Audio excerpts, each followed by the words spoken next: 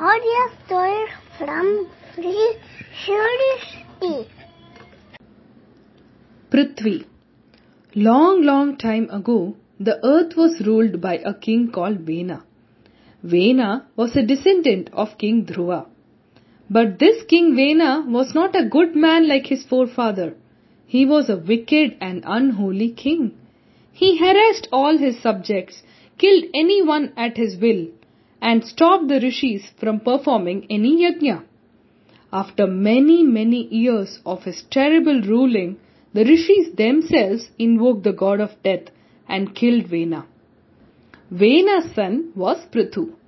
Prithu was known to be an incarnation of Lord Narayana himself. He was born with a mark of chakra on his right hand and lotus on his feet. When he was crowned as the king of earth, people became hopeful for a righteous ruler. Here is the man who is going to be the greatest ruler of the world, protector of Mother Earth, they said. From the celestial world, Kubera gifted him a beautiful seat. Varuna gave him a white umbrella. Vayudeva gave a hand fan. Yama gave a holy scepter. Indra gave him a crown. Lord Brahma gifted an armor. Goddess Saraswati gave a string of pearls. Lord Narayana gave his chakra. Goddess Lakshmi gave wealth of all kinds. Lord Shiva gave a sword. Goddess Parvati gifted a shield. Moon gave white horses and a chariot. Sun gave arrows and Agni gave him a bow. Earth gave him sandals, which would carry him wherever he wanted to go.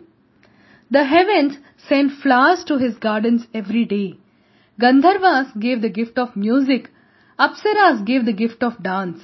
His people, trees, mountains, rivers, oceans, animals, and all living beings brought gifts for this new ruler. Soon, King Prithu allowed all his subjects to enjoy these gifts. They all enjoyed the wealth, danced, played music, and had lots of fun.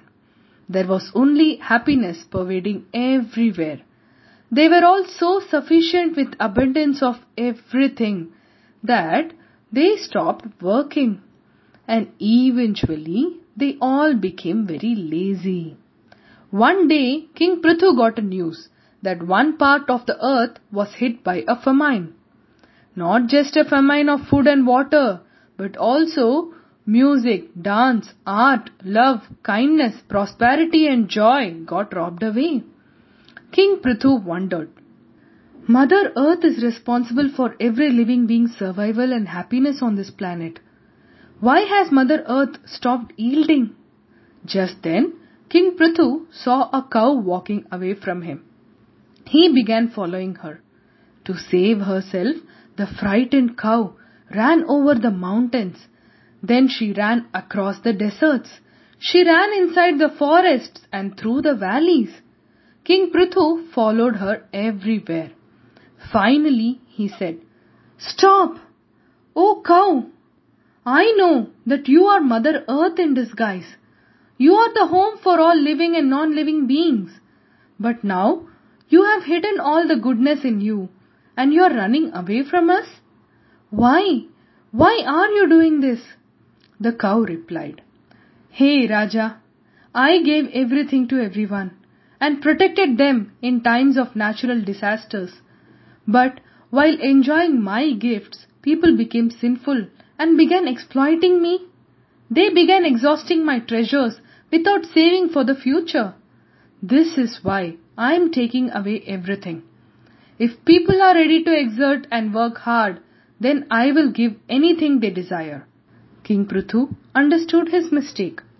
He said, I understand your sadness, Mother Earth. I promise to repair this injustice caused to you. We will not take you for granted. He asked his people to work hard, farm the lands, attend to your job, grow your food, respect Mother Earth, for she will reward you. Slowly, earth became green with herbs and vegetables. People dug their own ponds and lakes to get clean water. Not just food and water.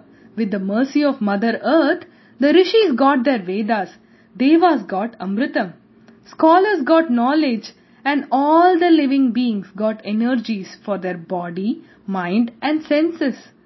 People became kind and practiced sharing, giving and caring. Love and prosperity was restored. The world became a happy place to live in. King Prithu was so pleased that he embraced Mother Earth and thanked her profusely.